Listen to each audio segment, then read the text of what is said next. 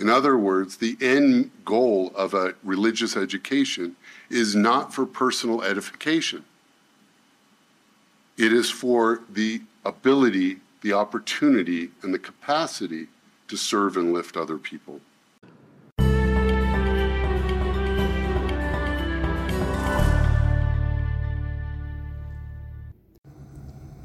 Welcome back to the Humble Jurist Podcast. Today, we are listening to Elder Clark G. Gilbert, General Authority 70 of the Church of Jesus Christ of Latter-day Saints.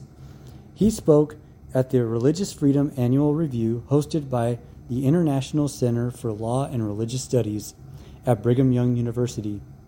His address is titled The Stewardship of Our First Freedom and was delivered on June 15, 2023.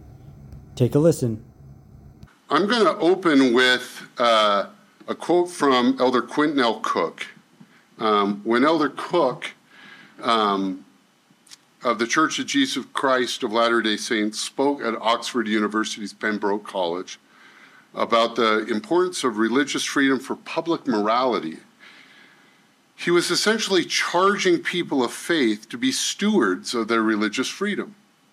The quote on the slide here says, "There is no better demonstration of the great benefits associated with religious liberty than for devoted members of various faiths who feel accountable to God to model principles of integrity, morality, service, and love." In this sense, our religious freedom is not only a stewardship to society, but a stewardship to God. Today's religious freedoms have instructive historical underpinnings. When the Constitution was presented, many people feared its creation would establish a federal authority so powerful that it would threaten not only states' rights, but our God-given individual rights. Emblematic of those concerns was the fear of an established state religion. It was with some irony that James Madison, the founding architect of religious protections in Virginia, suddenly found himself being the principal person arguing against the need for a companion Bill of Rights to go with the Constitution. Constitutional scholar and friend of many of us here, Noah Feldman, points out in his book, Divided by God, that Madison felt religious diversity alone would be sufficient to guarantee religious freedom. Madison argued, quote, "For where there is such a variety of sects, there cannot be a majority of any one sect to oppress and persecute the rest." Well, Madison's Baptist and Presbyterian constituents, who had worked with him so closely on the disestablishment of the Anglican Church in Virginia, did not agree with his argument now about the Constitution and no need for a Bill of Rights. They demanded that the Constitution should be paired with a formal statement of rights, expressed eventually in the Bill of Rights, and despite his Federalist allegiances, Madison began to work on a compromise that led to the creation of the Bill of Rights, and he eventually became the principal architect of the First Amendment. Let us turn to the language in the First Amendment. Congress shall make no law respecting the establishment of religion, or prohibiting the free exercise thereof, or abridging the freedom of speech, or of the press, or the right of people to peaceably assemble, and to petition the government for a redress of grievances. There are two common misperceptions about the First Amendment, specifically as it relates to religion. First is the argument that the Establishment Clause, the first clause in the First Amendment, was designed somehow to protect Americans from religion, rather than simply prevent the government from establishing a state religion. In reality, the Establishment Clause and the Free Exercise Clause are best understood as complementary attempts to protect religious conscience and to shield religious practice. There is considerable historical evidence that the purpose of the disestablishment efforts, of which I referred to in Virginia, were in fact designed to preserve religious conscience. President Dallin H. Oaks of the Church of Jesus Christ of Latter-day Saints echoes this belief. Quote, "The prohibition against an establishment of religion was intended to separate churches and government, to forbid a national church. For almost a century, this guarantee of religious freedom had been understood as a limitation on state as well as federal power over religious practice. In other words, the Establishment Clause was meant to protect religious exercise from governmental encroachment. Further evidence of this can be seen in the companion Free Exercise Clause. Congress shall make no law prohibiting the free exercise of religion. By pairing these rights together, the framers simultaneously protected conscience from a dominant state religion, while also protecting religious exercise for all religions. These paired rights, or complementary components of the same right, ensured diverse religious participation. Professor Michael McConnell, the director of the Stanford Constitutional Law Center, stated the following: "Religion would flourish better if it were left free. Just as free enterprise is good for the economy, free exercise is good for religion." The second misinterpretation that's common around the First Amendment as it relates to religion is that the religion clauses themselves can be decoupled or disassociated with other first freedoms. A visual representation of this might be seen in the Newhouse School of Journalism, where the opening for the First Amendment is graphically and perhaps symbolically truncated to elevate freedom of speech and freedom of the press over other parts of the First Amendment. Neal A. Maxwell, former apostle of the Church of Jesus Christ of Latter-day Saints, stated, "The First Amendment is a major branch of the tree from which one ought not to try to prune away any of the limbs of liberty. Those who are not concerned with religious freedom, but solely with freedom of speech, will find that pruning of religious freedom will adversely affect freedom of speech."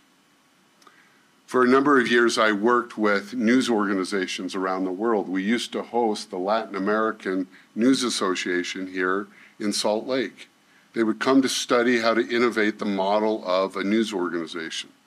And one of our colleagues and friends would say to them, "We are with you. We agree in the freedom of the press, but you ignore the freedom of religion at your peril, because the freedom of the press and the freedom of speech always rise and fall with the freedom of religion."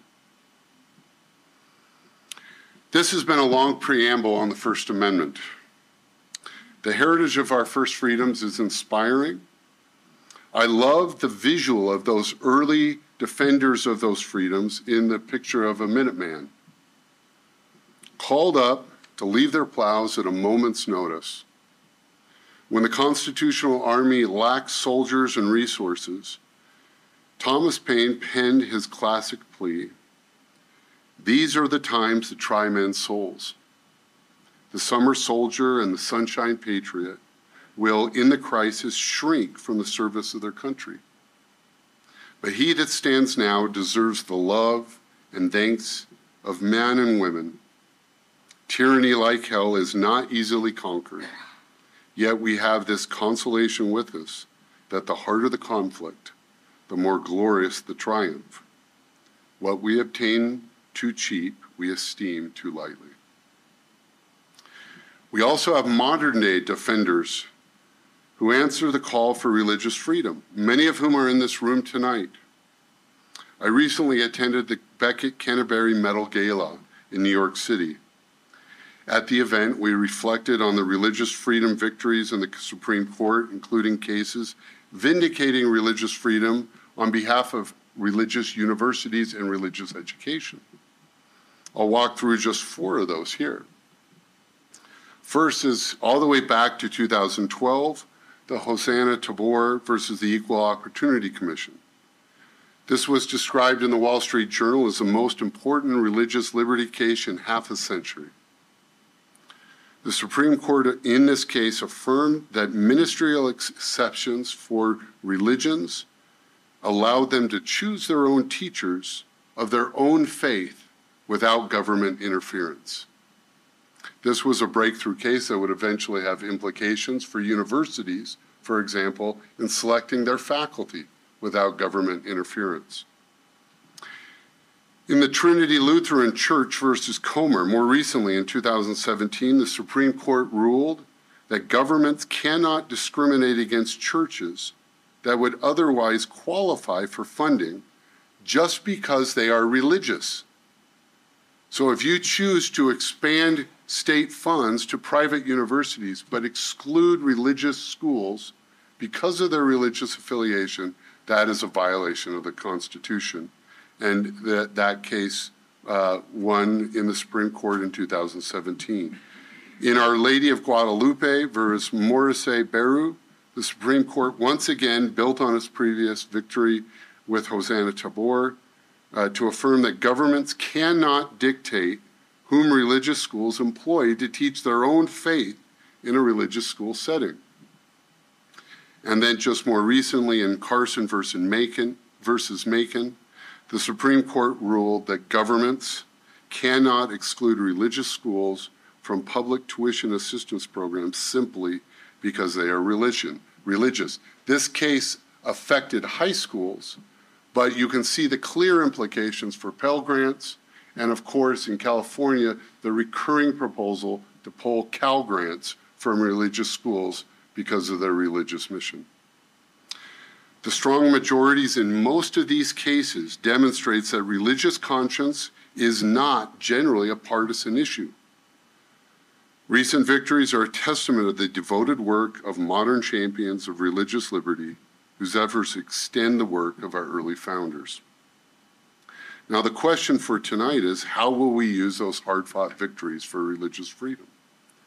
Religious freedom, despite what some of our legal colleagues like to think, is not an end unto itself. Our first freedoms come as a stewardship for which we are accountable both to society and to God. Unfortunately, increased opportunity can ironically often lead to decreased accountability. I will refer to this tonight as Thoreau's paradox. As communication technology began to expand in the mid-1800s, the telegraph created unprecedented access to send messages quickly and efficiently across previously inaccessible distances. Henry David Thoreau noted this phenomenon with the observation, "We are in great haste to construct a magnetic telegraph from Maine to Texas. But Maine and Texas, it maybe have nothing important to communicate." I don't know what Thoreau would say about social media, but I think it would echo this statement. Today we face the equivalent of a religious freedom telegraph. Like the transcontinental telegraph, there is an entire infrastructure for religious freedom that requires construction, maintenance, and even the defense of the infrastructure to function properly. But the stewardship of our first freedom causes us to ask the question, how are we using these opportunities? As organizations like Beckett, the Wheatley Institute, the International Center for Law and Religious Studies, and others continue to strengthen and protect our religious rights, we have a companion duty to use those rights in a way that will amplify faith as a source of meaning, hope, and service to others. This next section, I will just tell you as the son of two attorneys, is entitled Beyond the Legal Scholars. I felt this recent stewardship of religious freedom at the New York Beckett event. The Canterbury Medal Gala was presented that evening. We were there with Shane and Wendy Reese, who are pictured here. Evidently, when you're the president of the university, you wear a bow tie. When you're a general authority, you can only afford a black straight tie. But at that black tie event, we had the opportunity to celebrate the progress of the Religious Freedom Telegraph. We looked at continued Supreme Court victories, the creation of religious civic freedom clinics, insightful scholarship that's happening around the country in defense of religious freedom. So what is the resultant responsibility of a university president and a commissioner of education? Why would they even ask me to speak tonight? I said to someone earlier, well, I don't know a lot about religious freedom, but I stayed in a Holiday Inn last night. And we will never, Shane Reese and I will never stand in front of a court to defend religious freedom. We will never write up the analysis of a legal brief to defend or argue the legal cause of religious freedom. So how do we engage in the effort that so many religious freedom scholars and defenders are championing? The answer is we become committed stewards of that first freedom ourselves.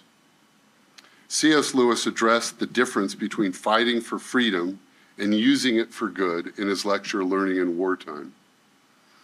It was on the eve of World War II. Hitler had invaded Poland. The whole country of England was off to war. And in that setting, in front of a packed congregation at the Church of St. Mary of the Virgin at Oxford University, Lewis asked, and I paraphrase, if we are about to enter a global conflict, why shouldn't every investment in this looming battle be toward the war effort? Is it not selfish or even unpatriotic to send our youth off to school? For our purposes this evening, we might ask, why study any other discipline? Why shouldn't we all become legal scholars to help preserve religious freedom? Lewis turns the argument to a higher form of inquiry. Quote, how is it right or even psychologically possible for creatures who are every moment advancing either to heaven or to hell to spend any fraction of the little time allowed to them in this world on such seeming trivialities as literature or art or mathematics or biology? His answer is tied to a spiritual stewardship. Our efforts, again quoting Lewis, become spiritual on precisely the same condition, that of being offered to God, of being done humbly as to the Lord. Lewis's words suggest that we honor our stewardship for first freedoms by offering our separate and distinct gifts to heaven. On the evening of the Beckett Gala, Professor Michael McConnell was recognized as this year's Canterbury Medalist, the organization's highest honor for defenders of religious liberty. As I looked over past, I'm going to pull this up. There's Michael right here. And I know we have Hannah Smith here formerly from Beckett, and that night we honored Michael. And I looked over the list of past recipients. And as I reviewed down that list, I saw many people who I've admired for so long.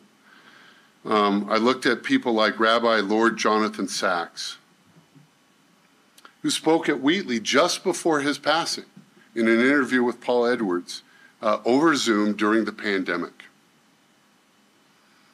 And of course, President Dallin H. Oaks, former BYU president and first counselor in the first presidency of the Church of Jesus Christ of Latter-day Saints. I will draw briefly on insights from each of these Canterbury medalists as I explore the stewardship of our first freedom. It was during Professor McConnell's Beckett address that the idea of stewardship first hit me. McConnell cited Friedrich Nietzsche's tale of the madman who runs through the marketplace declaring, "God is dead, God remains dead, and we have killed him." In his novel, Thus Spake Zarathustra, Nietzsche has his mythic hero carry that same message throughout the world until he discovers a believing hermit who's isolated himself in the woods. Nietzsche's Zarathustra marvels, quote, "Could it be possible this old saint in the forest had not heard yet that God is dead?" But Zarathustra has pity on this holy man, whose sincere beliefs has him, quote, mumbling his praise for God alone in the forest.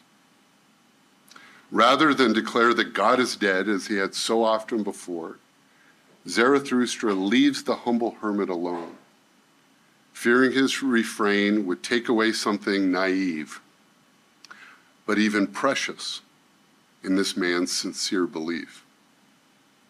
McConnell observed in his remarks, quote, "And in like manner, the postmodern world is willing to leave the believer in peace, at least while he remains in the forest. Religious belief, even the secular world realizes, is precious to those who have it, and it would be pointless and mean to interfere with it."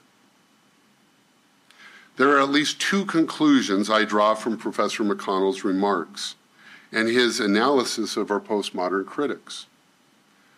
If we are to hope for more than just pity of an increasingly secular world, we must first find opportunities to step away from the isolation of the forest of faith. And second, we must do more than mumble our arguments for belief. Let me speak first on the isolation in the forest of faith. It is true that secular pressures are affecting religious communities. You are aware, no doubt, of the recent Pew data that shows that nearly 30% of Americans now do not identify with any religion. These are what are often referred to as the nones, N-O-N-E-S, in their disaffiliation with any formal religion. A Gallup study similarly showed that formal church membership has also dropped below 50% for the first time ever in the history of the United States. Beyond the decline in religious affiliation and practice, many face, including Christian face, one of the best kept secrets is how much Christian faiths feel persecution today in our modern society. Pew research shows that 70% of conservative evangelical Christians experience some or a lot of religious discrimination. These scores are on par with historical minorities who we have seen for years face these levels of persecution. Blacks, Muslims, Jews, LGBTQ community, but now you add to that conservative Christians who feel the same level of persecution for their beliefs. We may have won the legal protections, but cultural pressures continue to mount. As Paul Edwards and Justin Collins recently summarized in a Wheatley Horizon report on the Constitution, quote, "Although there have always been sharp critiques of various aspects of our Constitution, today's challenges to the fundamental legitimacy of constitutional norms from many quarters feel more existential. One risk is that the major recent jurisprudential gains in religious liberty could be overwhelmed in the court of public opinion if the Supreme Court and its rulings continue to be delegitimized. Such pressures may leave many feeling they want to self-isolate, like Nietzsche's religious hermit. Conservative commentator Rod Dreher's antidote to this is what he calls the Benedict option. In the language of the book cover, Dreher cites how St. Benedict of Nursia, horrified by the moral chaos following Rome, retreated to the forest and created a new way of life for Christians. His spiritual centers of hope were strongholds of light and life for Christians. In the Dark Ages, and saved not just Christianity, but Western civilization. Certainly there is a need to preserve religious identity and community in an increasingly secular world. Our friend Ibu Patel of Interfaith America has said, there is no diversity without particularity. I'm going to repeat that again because I really believe Ibu has hit something very profound as we look at pluralism in America. There is no diversity without particularity. In other words, diversity cannot mean everyone is the same. And certainly religious communities, including religious schools like BYU, where we gather today, are critical in preserving religious particularity required for a truly pluralistic America. But particularity need not require persistent isolation. Most religious universities gather in their students for a season before sending them out to be a light and source of leaven to the world. BYU's own motto, enter to learn, go forth to serve, represents this. I also point to a statement by President Russell M. Nelson of the Church of Jesus Christ of Latter-day Saints, when he said, obtaining an education and getting knowledge are a religious responsibility. We educate our minds so that one day we can render service of worth to someone else. In other words, the end goal of a religious education is not for personal edification. It is for the ability, the opportunity, and the capacity to serve and lift other people.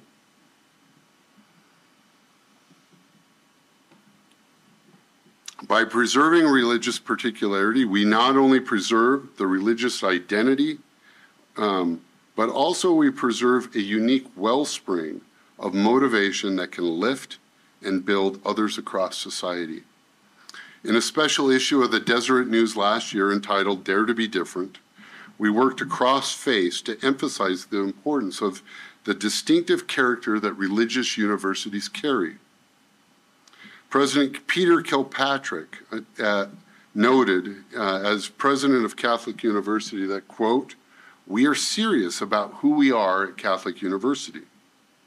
President Linda Livingstone, president of Baylor University, said, we are unapologetically Christian.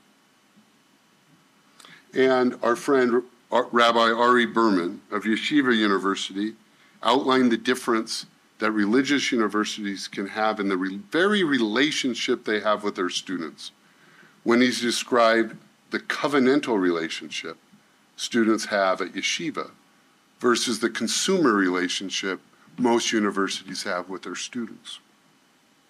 Of course, Elder Jeffrey R. Holland, 2 years ago, stated it here on this campus that BYU itself will only realize its true destiny as it embraces its uniqueness and singularity as a religious university based in Jesus Christ.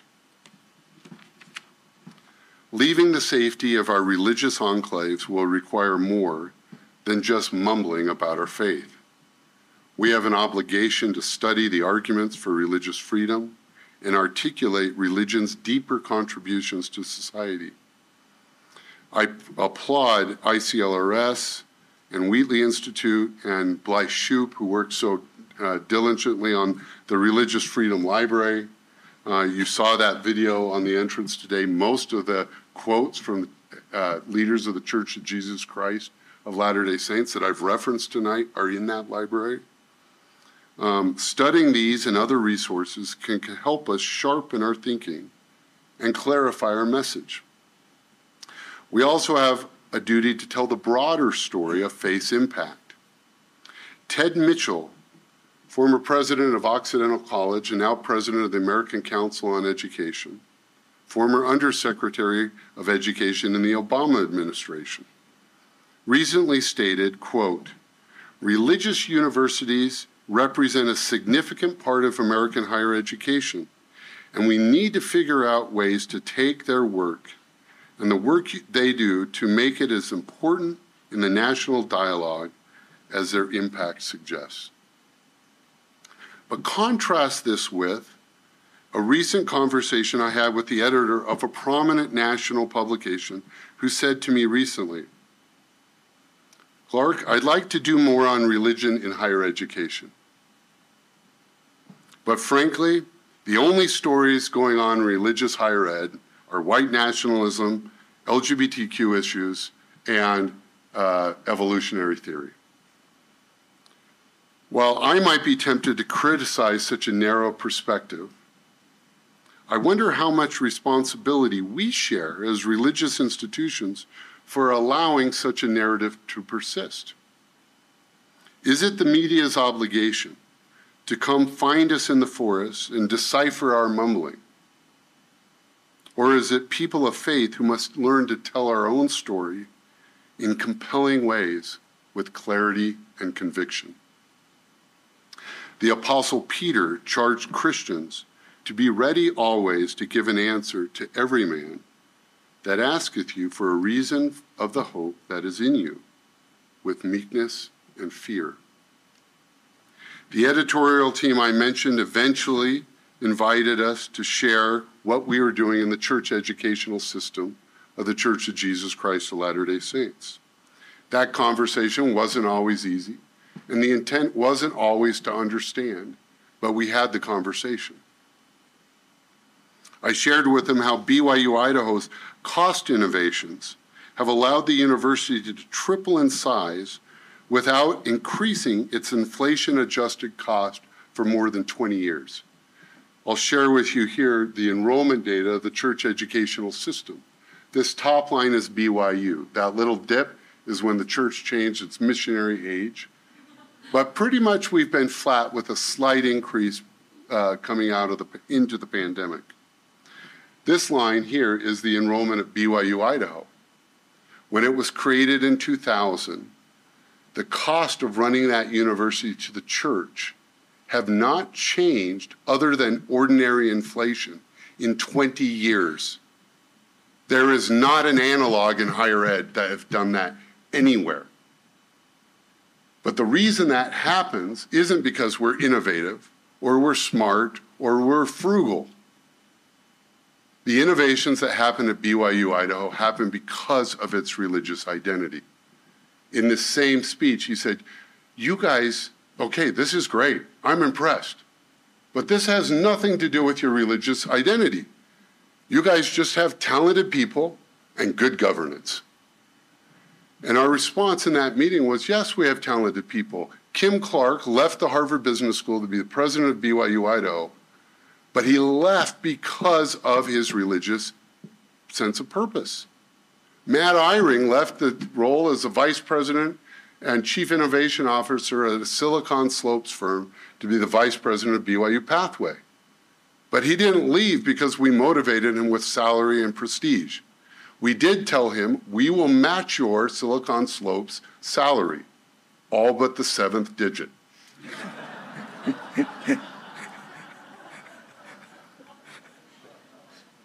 I went on in that editorial meeting to talk about BYU Pathway worldwide and how it's open access to students who never thought they would have access to an education, particularly a high-quality education, of which we are providing now to this year crossing over 70,000 students around the world.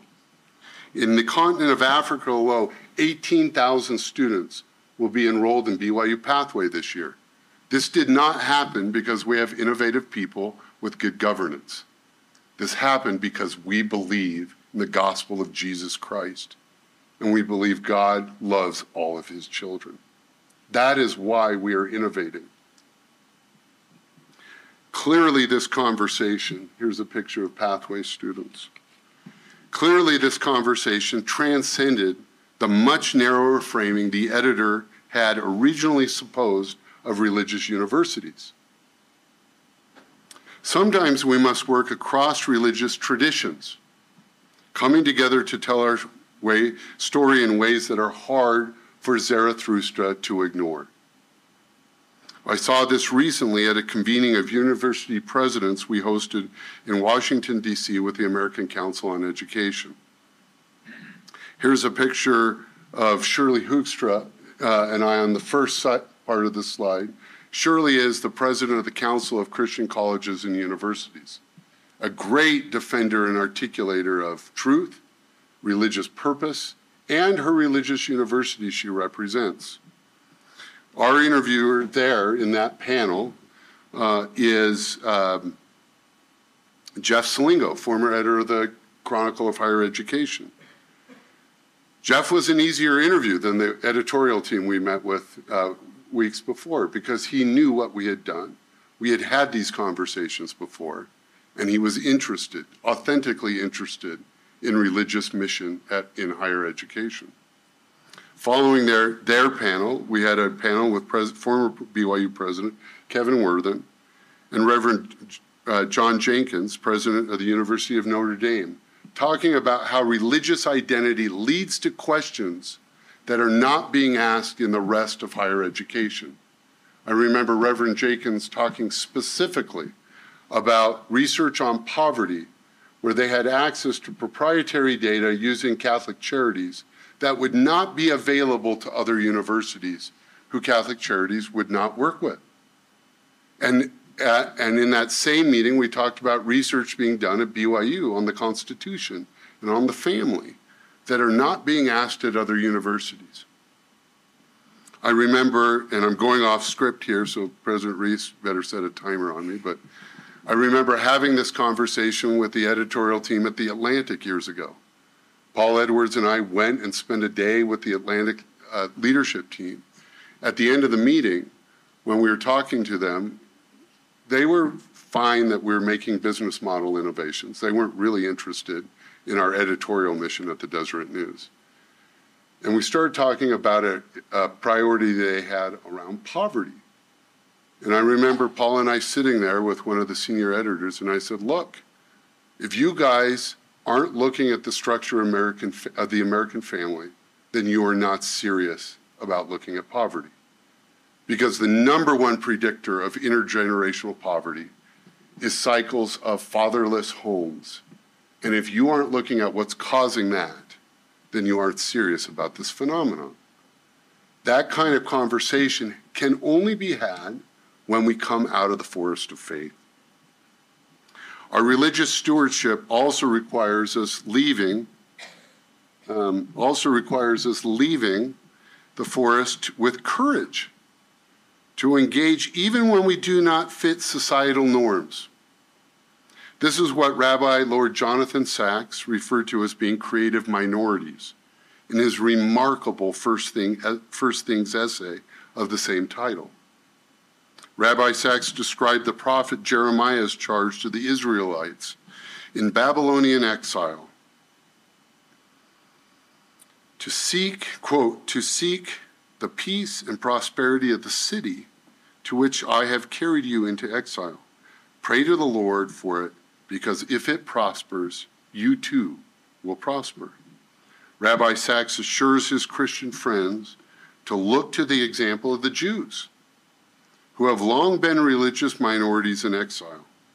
His counsel was to take courage, knowing that creative minorities can thrive religiously, even as they strengthen society generally. BYU's Wheatley Institute carries the torch of public scholarship on the role religion plays in strengthening society. In his 2018 address to the G20 Interfaith Forum, Elder D. Todd Christofferson called this protecting the good that religion does. In other words, you ignore religious mission at your peril.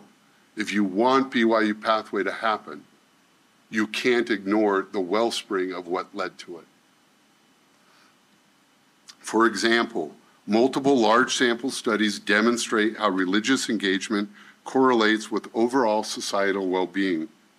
In their study of religious restrictions in 198 countries, Brian Grimm and Roger Fink show the positive relationship between religious freedom and social stability, economic progress, and freedom of the press.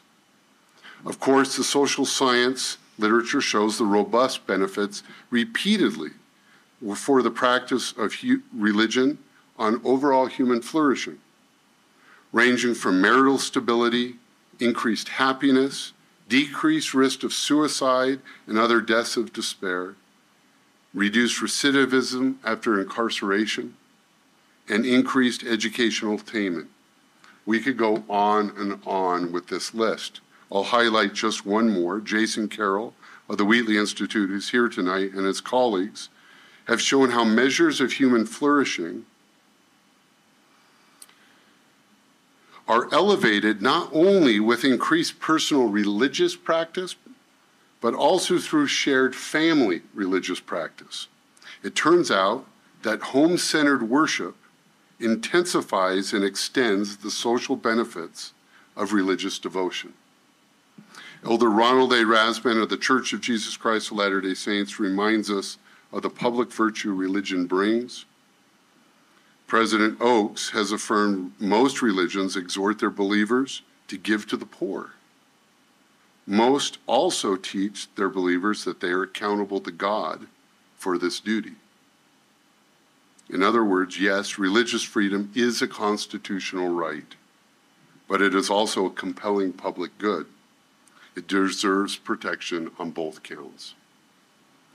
Now, in conclusion, I join with so many others in expressing my gratitude for our first freedom, for the founding era framers, as well as modern-day defenders who have fought to preserve our religious rights of conscience.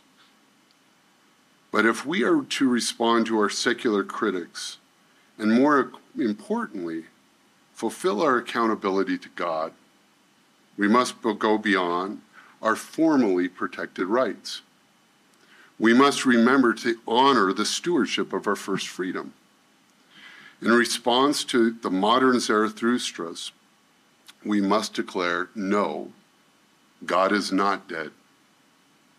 But we cannot assert that claim if we hide nervously in the forest of faith and merely mumble the reason for the hope that is in us.